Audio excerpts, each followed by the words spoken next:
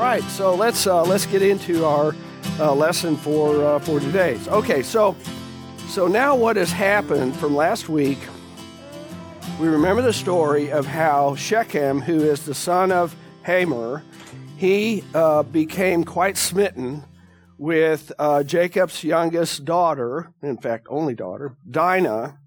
And so then he had sex with her, and they were not married. And so in those days, that would have been considered a sexual assault of some kind. It's just kind of odd for us to think of it that way because the Bible uses that word rape, but given the way that Shechem was responding to her, and obviously maybe her to him, it just was that they called it that because they were not married and because the families had not given their A-OK over this relationship. So they did it kind of the opposite, where normally you go to the fathers meet together and they work out some sort of financial arrangement, and then there's hopefully love, but you don't know. And so then they have a big deal, and now they're married. Well, now they're doing it the opposite way, where they had sex before the marriage took place. So anyway, Jacob hears about it, but he doesn't do anything, right? And so then he waits until his sons all get home they've been out in the fields. They come back, and they're incensed, and they're ready to, we're going to do something bad. So what happens is two of the brothers go to Hamor, who is the father, and he says, well, I would definitely want my son to marry your sister. And they said, well, we would like that idea if only. Now, what's the if only? That condition that they had presented to Shechem and to Hamor that they would have to do in order for them to give the okay to marry their sister and Jacob's daughter. What was the thing? Yeah. So they said, we're all circumcised in our family, and it's not okay in our religion or in our family for her to marry somebody who's not circumcised. So you have to be circumcised, and on top of that, every male in the city has to be circumcised, right? So then Hamor said, oh, that's a good deal. So Hamor said, but how am I going to convince the other people? So he went to the city gates to meet with other men that were there in the city. And what did he say to them that would convince them that this was a really good deal? What did he say? He said that when this happens, then they will be part of us and we'll be part of them, right? And then we'll marry their daughters and they can marry our daughters, and then we can have all this sort of exchange of goods. And then he added this little extra perk on top of it. He said, and all their livestock will become ours. Ah, yeah. So that put it over the top, and the man said, hey, this is a good deal. So what they all decided to do was do it, or have it done, all right?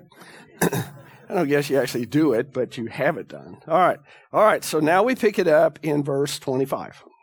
3 days later, while all of them were still in pain, two of Jacob's sons, yes, we can relate to that, Simeon and Levi, Dinah's brothers, took their swords and attacked the unsuspecting city, killing every male. They put Hamor and his son Shechem to the sword and took Dinah from Shechem's house and left. The sons of Jacob came upon the dead bodies and looted the city where their sister had been defiled. They seized their flocks and herds and donkeys and everything else of theirs in the city and out in the fields. They carried off all their wealth and their women and children, taking as plunder everything in the houses. Just a little over the top, don't you think? Yeah, absolutely. Now, one of the things that I proposed last week in thinking about this, in addition to the fact that this is a very tribal thing, all right? These people are thinking tribally.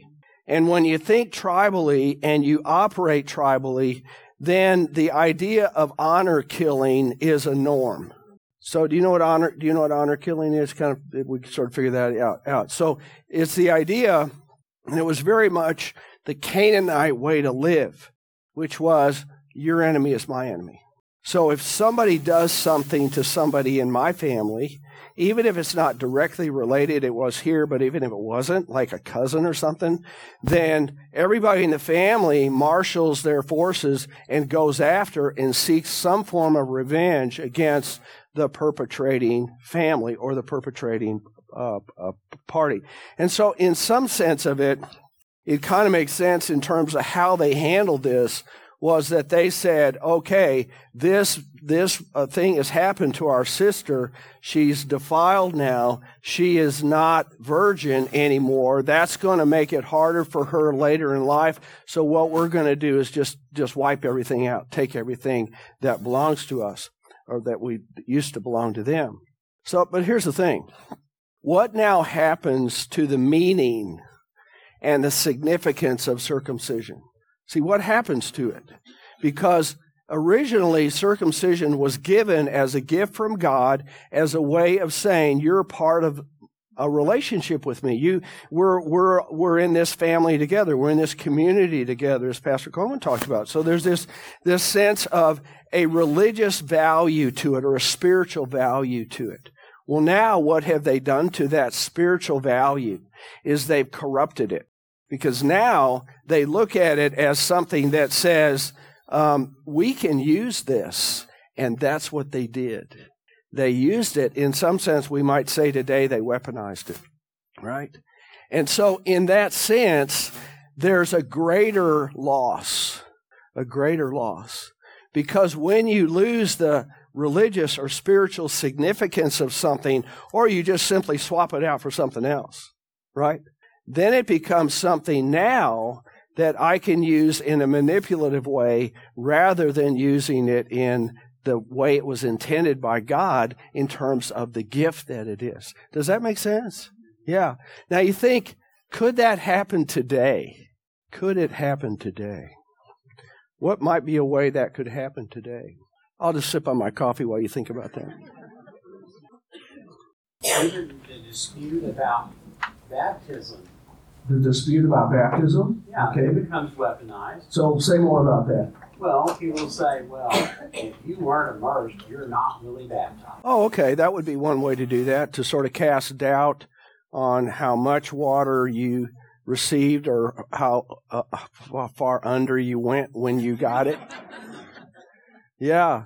Okay, so that would be, so one way that we would do that, we would say one is in and the other one isn't. That would be one way that could happen. I'm kind of thinking of, we haven't heard so much about it recently, but do you remember, was it back in the 70s or 80s when the Protestants versus the Catholics in Northern Ireland and some of those, was that, am I getting my dates mixed up, or is that kind of when that all was happening? Yeah. Where here, it wasn't, the fight was not between Christians and Muslims. It wasn't like the Crusades or anything. Here it was between people that were Christian, right? But it was this idea of your form of Christianity versus my form of Christianity, and now we're going to use that as a way to have war with each other. So again, it's the first time that this happens here, right? And we'll see later, maybe years later, what is the consequence of that. But again, as part of it is to not ever take for granted the beauty of what is a part of our faith. And yet sometimes people say, oh, you're making such a big deal about a little thing. Well, first of all, circumcision is not such a little thing. But it's the idea of it is that it's easy to do that. It's easy to say, well, that's a minor thing, and we need to major in the majors and not worry about the minors. When I hear that, I got little hairs in the back of my neck, because I know that the way that you can erode your faith over time is that you start chopping away at the little stuff. And usually what happens is when the little stuff goes, then it doesn't take very long before the big stuff doesn't have a leg to stand on, right? And so again, it's a caution there for us, and maybe just a little bit of a thinking it through in terms of what actually happened here. Any thoughts about this, Marvin? Yeah. Kind of like what you were talking about last week of not passing along and reminding people of the stories, the background, Right. to generation after Right. the next generation. Right. Similar thing to Yeah. not forget the little things. Yeah, to not forget the little things, because that's part of the fabric, that's part of the mosaic that holds things together.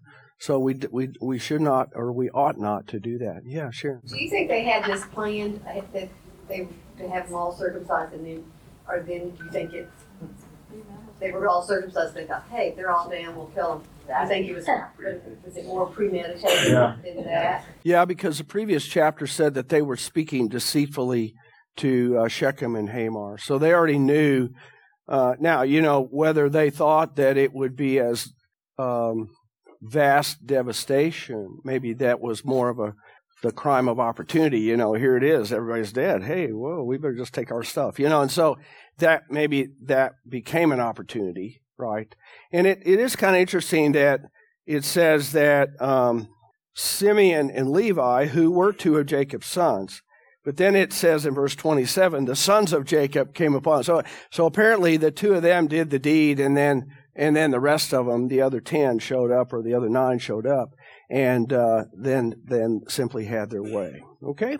All right, well, let's see what happens. Verse 30. Then Jacob said to Simeon and Levi, you have brought trouble on me by making me obnoxious to the Canaanites and Perizzites, the people living in this land. We are few in number, and if they join forces against me and attack me, I and my household will be destroyed. But they replied, should he have treated our sister like a prostitute? So notice now there is a clash of motivations, if you will, in terms of what the sons were thinking and what Jacob is thinking.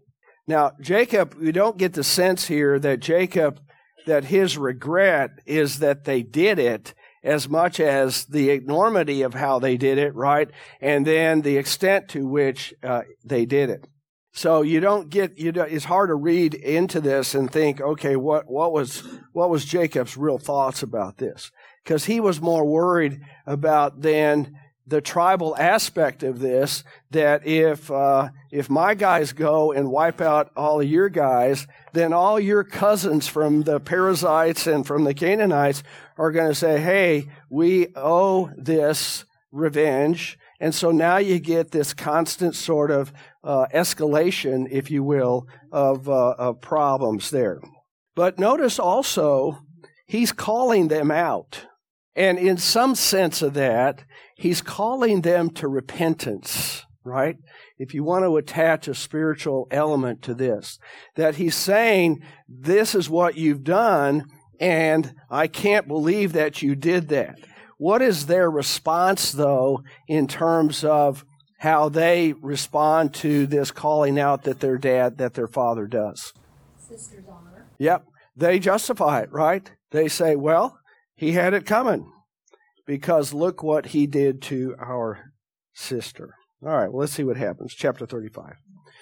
Then God said to Jacob, go up to Bethel and settle there and build an altar there to God who appeared to you when you were fleeing from your brother Esau. So Jacob said to his household and to all who were with him, get rid of the foreign gods you have with you, and purify yourselves and change your clothes. Then come, let us go up to Bethel, where I will build an altar to God, who answered me in the day of my distress, and who has been with me wherever I have gone. So they gave Jacob all the foreign gods they had, and the rings in their ears. And Jacob buried them under the oak at Shechem. Then they set out, and the terror of God fell on all the towns around them, so that no one pursued them.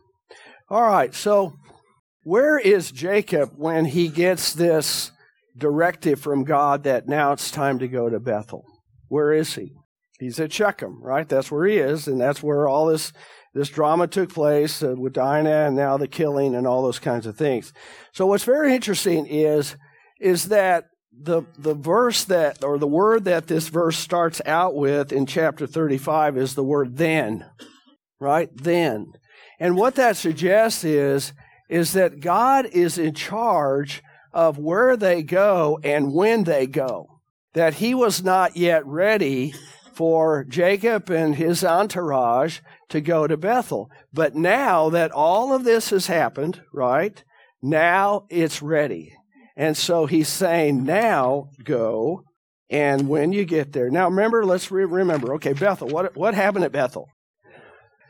Stairway to heaven, right? There we go. Okay, so we got to remember that. That was the big thing. So that's where Jesus at the top, and the angels ascending, descending, and that's where Jacob said, "Oh, this must be a special place." So he said, "I'm going to build an altar there, a high point there, set up a stone. We're going to do all the stuff that is going to indicate that this is a special place." It becomes a touchstone. We've talked about that a little bit in terms of in the past, where a touchstone of faith is a place where a significant event took place in one's spiritual life. Okay?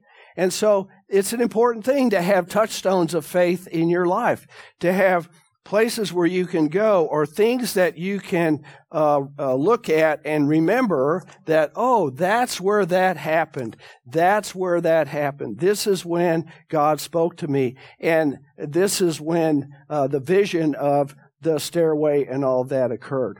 I know I've asked you this at different times. Do you have touchstones of your faith? Places where you go or things that you sort of say, that is significant to me in terms of my faith walk or my maturation as a Christian. Do any of you have touchstones? Pardon? Mine is in Phoenix, yes. Yes, it is, now that you mention it, yes. But it can be a place where you felt closer to God in some way, yeah? Or where some significant change in your life occurred, right? And so the idea of it again is that, and we see this in the lives of Abraham, Isaac, and Jacob for sure, in all of their journeys everywhere that they went, it seems like that one of the first things that they did was they built an altar, right? And that altar became a place where they go back to and say, here's where God was. Now, does that mean, oh, that's the only place where God is? No, that's not what that is. But it's a way of connecting your heart and your mind to some action of God toward you in a personal way. Okay? So I would really encourage that to maybe open your mind up a little bit, open your heart up a little bit to the idea that there might actually be more of those touchstone kinds of things that you've had in your life, and maybe just didn't think about it that way. Yeah, Gina. I had one when I came back from college, and Yeah. wanted to get a little more. When you came back from college? Yeah, I wanted to get a little more into Bible study. Where did you go to college, by the way? Oh, yeah, yeah. You probably needed more spirituality when you came back from there anyway, so. You know, I know that one guy, Mahomes. Oh, did you know him? Yeah, no. Can you get his autograph for me? Yeah, okay.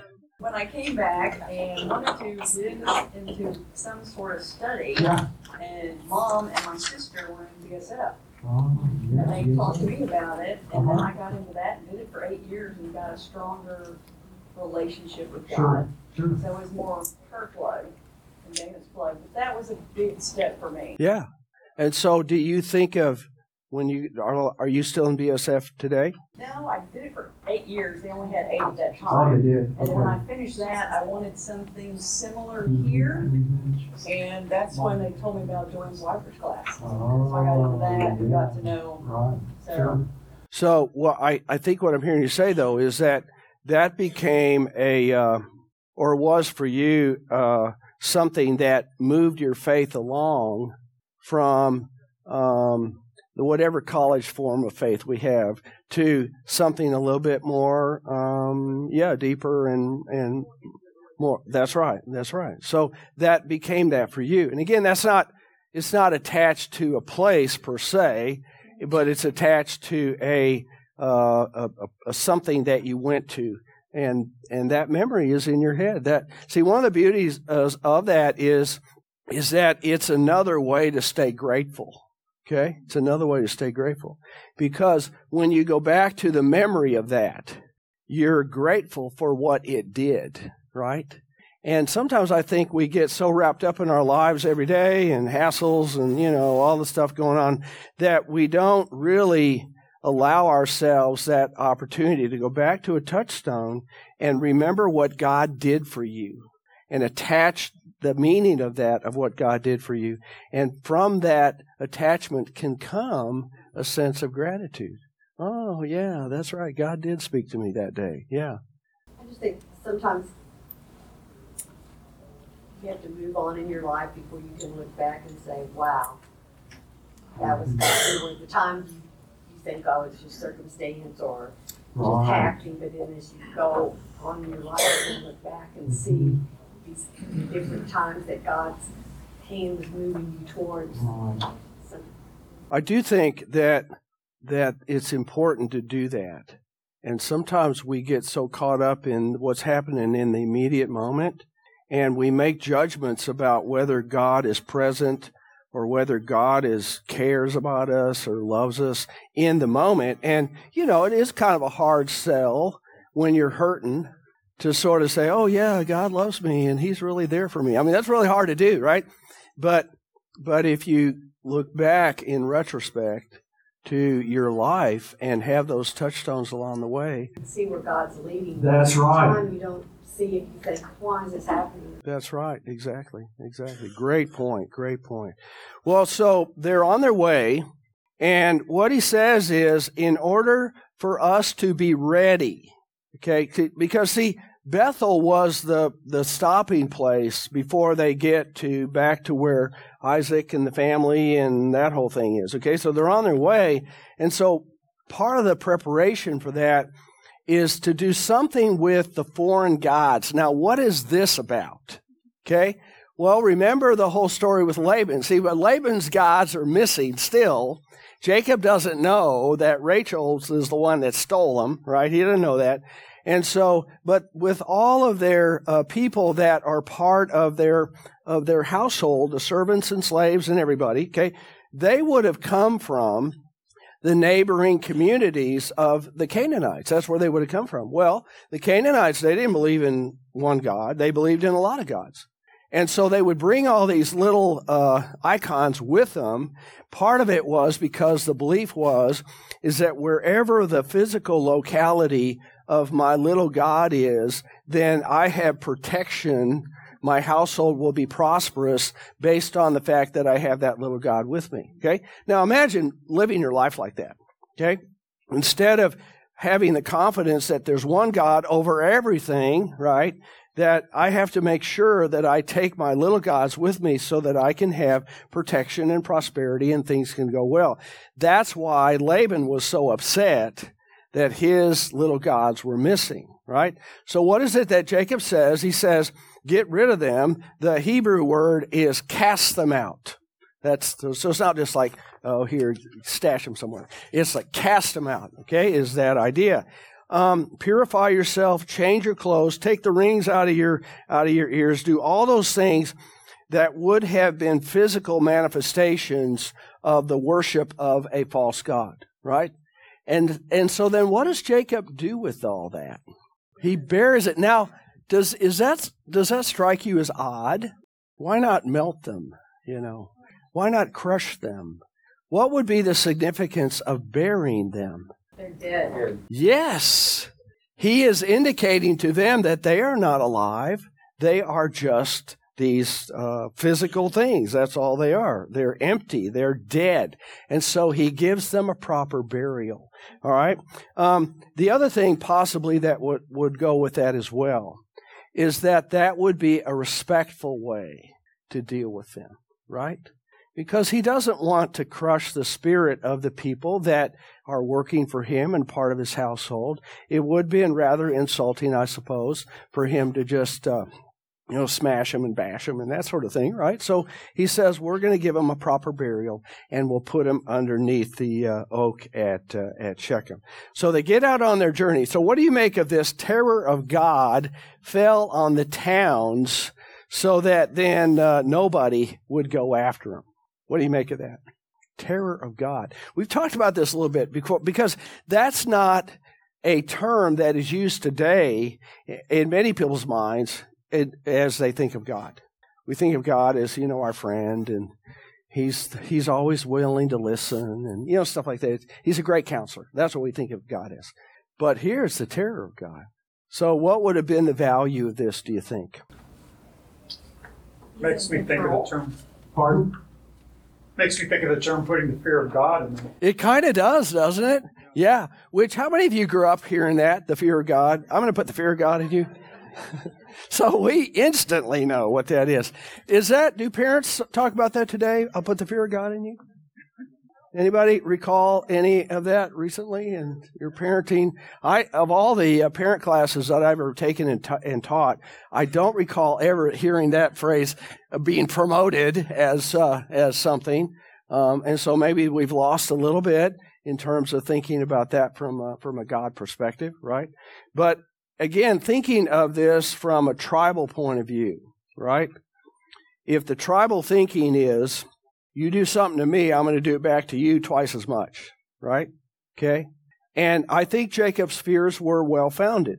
That here, you've done this to these people at Shechem. Now what's going to happen when the Canaanites and the Perizzites hear about it? They're going to gang up, and they are way more than we are, right?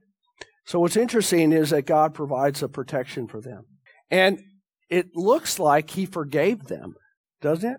I mean, they went and murdered and then justified it by saying, well, what they did to our sister. But basically, they murdered it. It was premeditated. It was planned that way. And yet God doesn't seem to hold them responsible for that or accountable for that. Right. Yeah. Well, Jacob didn't deal with the situation with Dinah. He didn't. Left it wide open for his sons to make their own choices.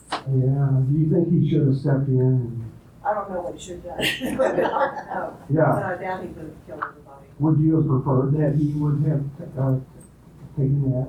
Well, I mean, as the head of the family, I feel like that's what he should have done. Kind of led the way and what to do. Yeah. Also, the sons maybe should have consulted you. Oh, the children should have talked to the parent ahead of time. Yeah, that would have been excellent if that had happened. Yeah. You sort of get the feeling though, and again, I don't know enough about it to say definitively, but you get the feeling that the sons were all adults by now, and they were going to do whatever they were going to do. And we're going to see that that pattern will reemerge when Gina is teaching the class with respect to Joseph, because that's then we have our own mind and we're going to do what we want to do, and we don't really care how our parent raised us, right? Because we know what's right and we're going to do what's right, or we're going to do what feels right. How old do you think Jacob was at this time? I don't know. He's made peace with Esau. He was away for 20 plus years. Let's assume that when he went to there in the first place, he was like 18 or 19. So he's in his late 30s, 40 maybe. Again, it's hard to figure that out because the sons are old enough to kill people. So they're albeit incapacitated people, but they're still old enough to do that. They can wield a sword. So I don't know. It's hard. Anybody have any thoughts about that? How old he might have been? Yeah. And he might have been already sort of mentally checked out because he had other things that he was all about, and that was managing this mob of resources as they're getting ready to go back to where Isaac is. Okay, well, let's keep going. Jacob and all the people with him came to Luz, that is Bethel. Remember, Luz was the name of the local name for the area, in the land of Canaan. There he built an altar, and he called the place El Bethel, because it was there that God revealed himself to him when he was fleeing from his brother. Now Deborah, Rebekah's nurse, died and was buried under the oak outside of Bethel. So it was named Allon Bakuth. After Jacob returned from Paddan Aram, God appeared to him again and blessed him. And God said to him, your name is Jacob, but you will no longer be called Jacob. Your name will be Israel. So he named him Yisrael. What do you make of the name change? What do you make of that? It's a pretty significant moment when God renames you. Okay? There's a little bit of a sense of that it's a reminder that you are not your own person, now you are my person, okay? And the special calling that you have in life now is really being forced into that very narrow place in terms of what I want your life to be about. But what's interesting to me here is that if we think in terms of what God is preparing to have happen in the life of Jacob or Israel and his descendants, okay? Up to this point, they're very tribal. Now, because they're tribal, what that meant was that all the sons of Jacob, they all had their own little kingdoms. They all had their own little silos. They all had their own little sort of, well, this is my sovereign space, and this is my sovereign space, and your sovereign space better not creep into my sovereign space. Okay, it was very much a sibling sort of deal here, right? And so if it is in God's plan, that part of the fulfillment of that plan is that somehow all of these sort of tribal entities are coalesced into one nation. How's that going to happen if they all still think of themselves individually? And so my sense of it here is that this is the first step as far as God is concerned in terms of the plan of taking this from this sort of loose federation of people that are related to each other by blood, and that's about the only interest they have in each other, right, into something greater and something more unified.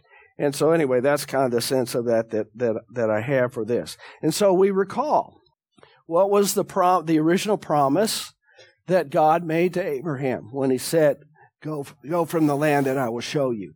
What did he say? I will make you great, your name will be great, and you will be a great nation. So we're getting now a little bit more of a honing of that, if you will. So verse 11. And God said to him, I am God Almighty, be fruitful and increase in number. A nation and community of nations will come from you, and kings will be among your descendants. The land that I gave to Abraham and Isaac, I also give to you.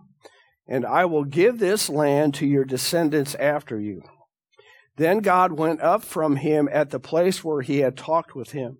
Jacob set up a stone pillar at the place where God had talked with him. And he poured out a drink offering on it, and he also poured oil on it. So he's anointing the place. Jacob called the place where God had talked with him Bethel or Bethel. All right, so there's a reiteration, if you will, of the original promise that was given to Abraham and to Isaac.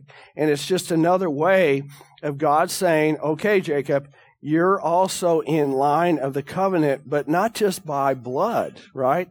You're by faith also being called to receive this. But notice the little promise that's extra there. I will give this land to your descendants after you. How far into the future does that promise extend? Very far, because we go to Egypt. Pardon? Very far, because basically the nation really was created after they left Egypt. After they left Egypt, right? That's right. What about beyond that? Because there are people today that would argue that this was an eternal promise, and that today, this land all belongs to Israel, and Israel alone. And so now you get into the whole thing with Palestinians and who owned the land before that, and two-state solution, all those kinds of things. Have you heard of Zionists before? Have you heard of that?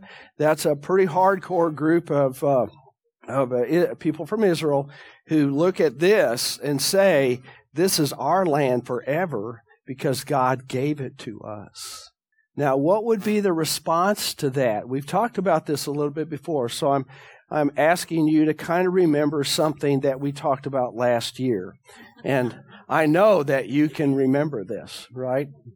Okay, what kind of promise was this? Conditional or unconditional? What kind of promise was it?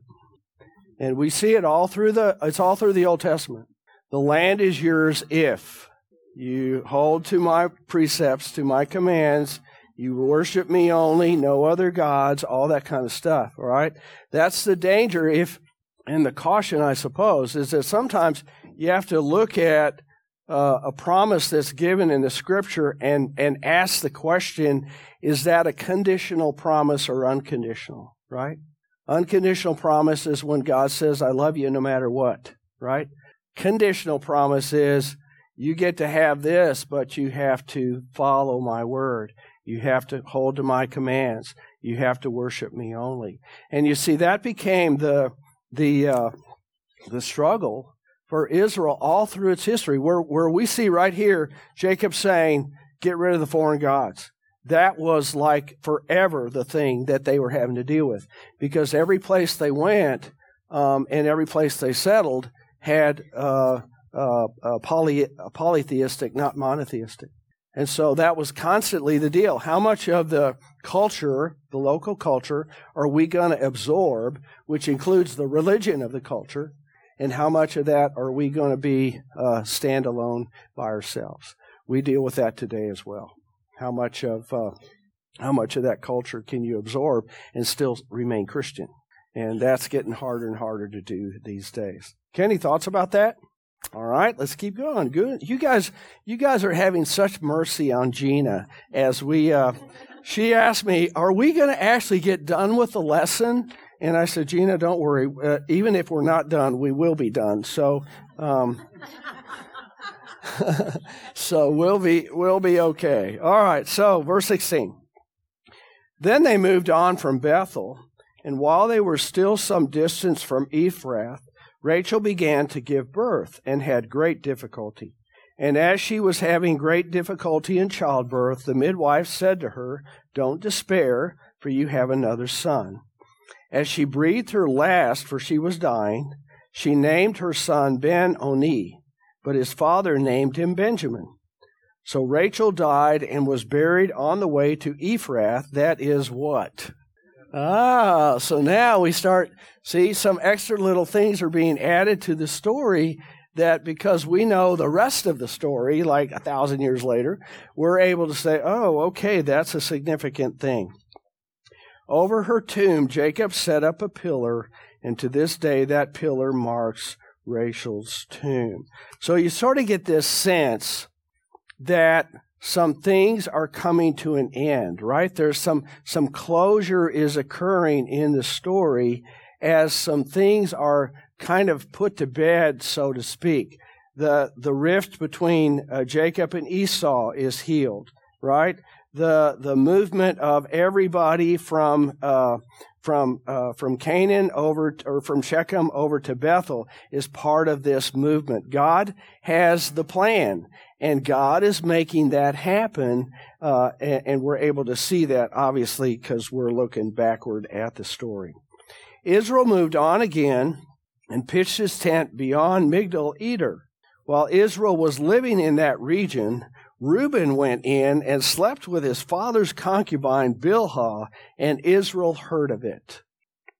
So we get this little unholy moment, right, in the story, that of this massive thing that God is doing, and what we still have is human nature has not been cured, right? Human nature is still alive and well, and we will see later if there's any ramification of that. Okay. By the way, Bilhah, what do we remember about her? She was the mother of some of the sons, right? Yeah. So this is not the best moment here in terms of the story. So Jacob had 12 sons. The sons of Leah: Reuben, the firstborn of Jacob; Simeon, Levi, Judah, Issachar, and Zebulun. The sons of Rachel: Joseph and Benjamin. The sons of Rachel's servant Bilhah: Dan and Naphtali. The sons of Leah's servant Zilpah: Gad and Asher. These were the sons of Jacob who were born to him in Paddan Aram. Jacob came home to his father Isaac in Mamre. near Kiriath Arba, that is Hebron, where Abraham and Isaac had stayed. Isaac lived 180 years. Then he breathed his last and died and was gathered to his people, old and full of years, and his sons Esau and Jacob buried him. So now the stage is set for Jacob to finally take hold of not just the birthright and the inheritance, but also as the carrier and the one responsible for whom or through whom the covenant would continue. Okay? All right, thoughts about this? Yeah, it's kind of a anticlimactic end to that, is it not? Yeah. It seemed like when they tricked Isaac in the first place, he was really old, you couldn't see him, he must have been really in bad shape when he died. Yeah, when you think about Jacob coming back, the biggest step of that was that he had to face his brother. But that wasn't the only one that he had to face, was it, when he came back, right? Because he would have to somehow come back and also make amends with his father Isaac, because that's who ultimately was betrayed. I mean, Isaac became party unknowing, of course, but he was party to that deception, and then couldn't change it after it had already occurred. All right, well, we have like 5 minutes left. Do you want to go through the family line of Esau? I don't, but feel free to do that. Okay. And so anyway, Gina, again, thank you for taking the class next week, and we'll look forward to that. Ask her all the questions you want. Feel free to do that, and she'll handle it with much grace, and then defer to the next class after that. All right, let's close with prayer.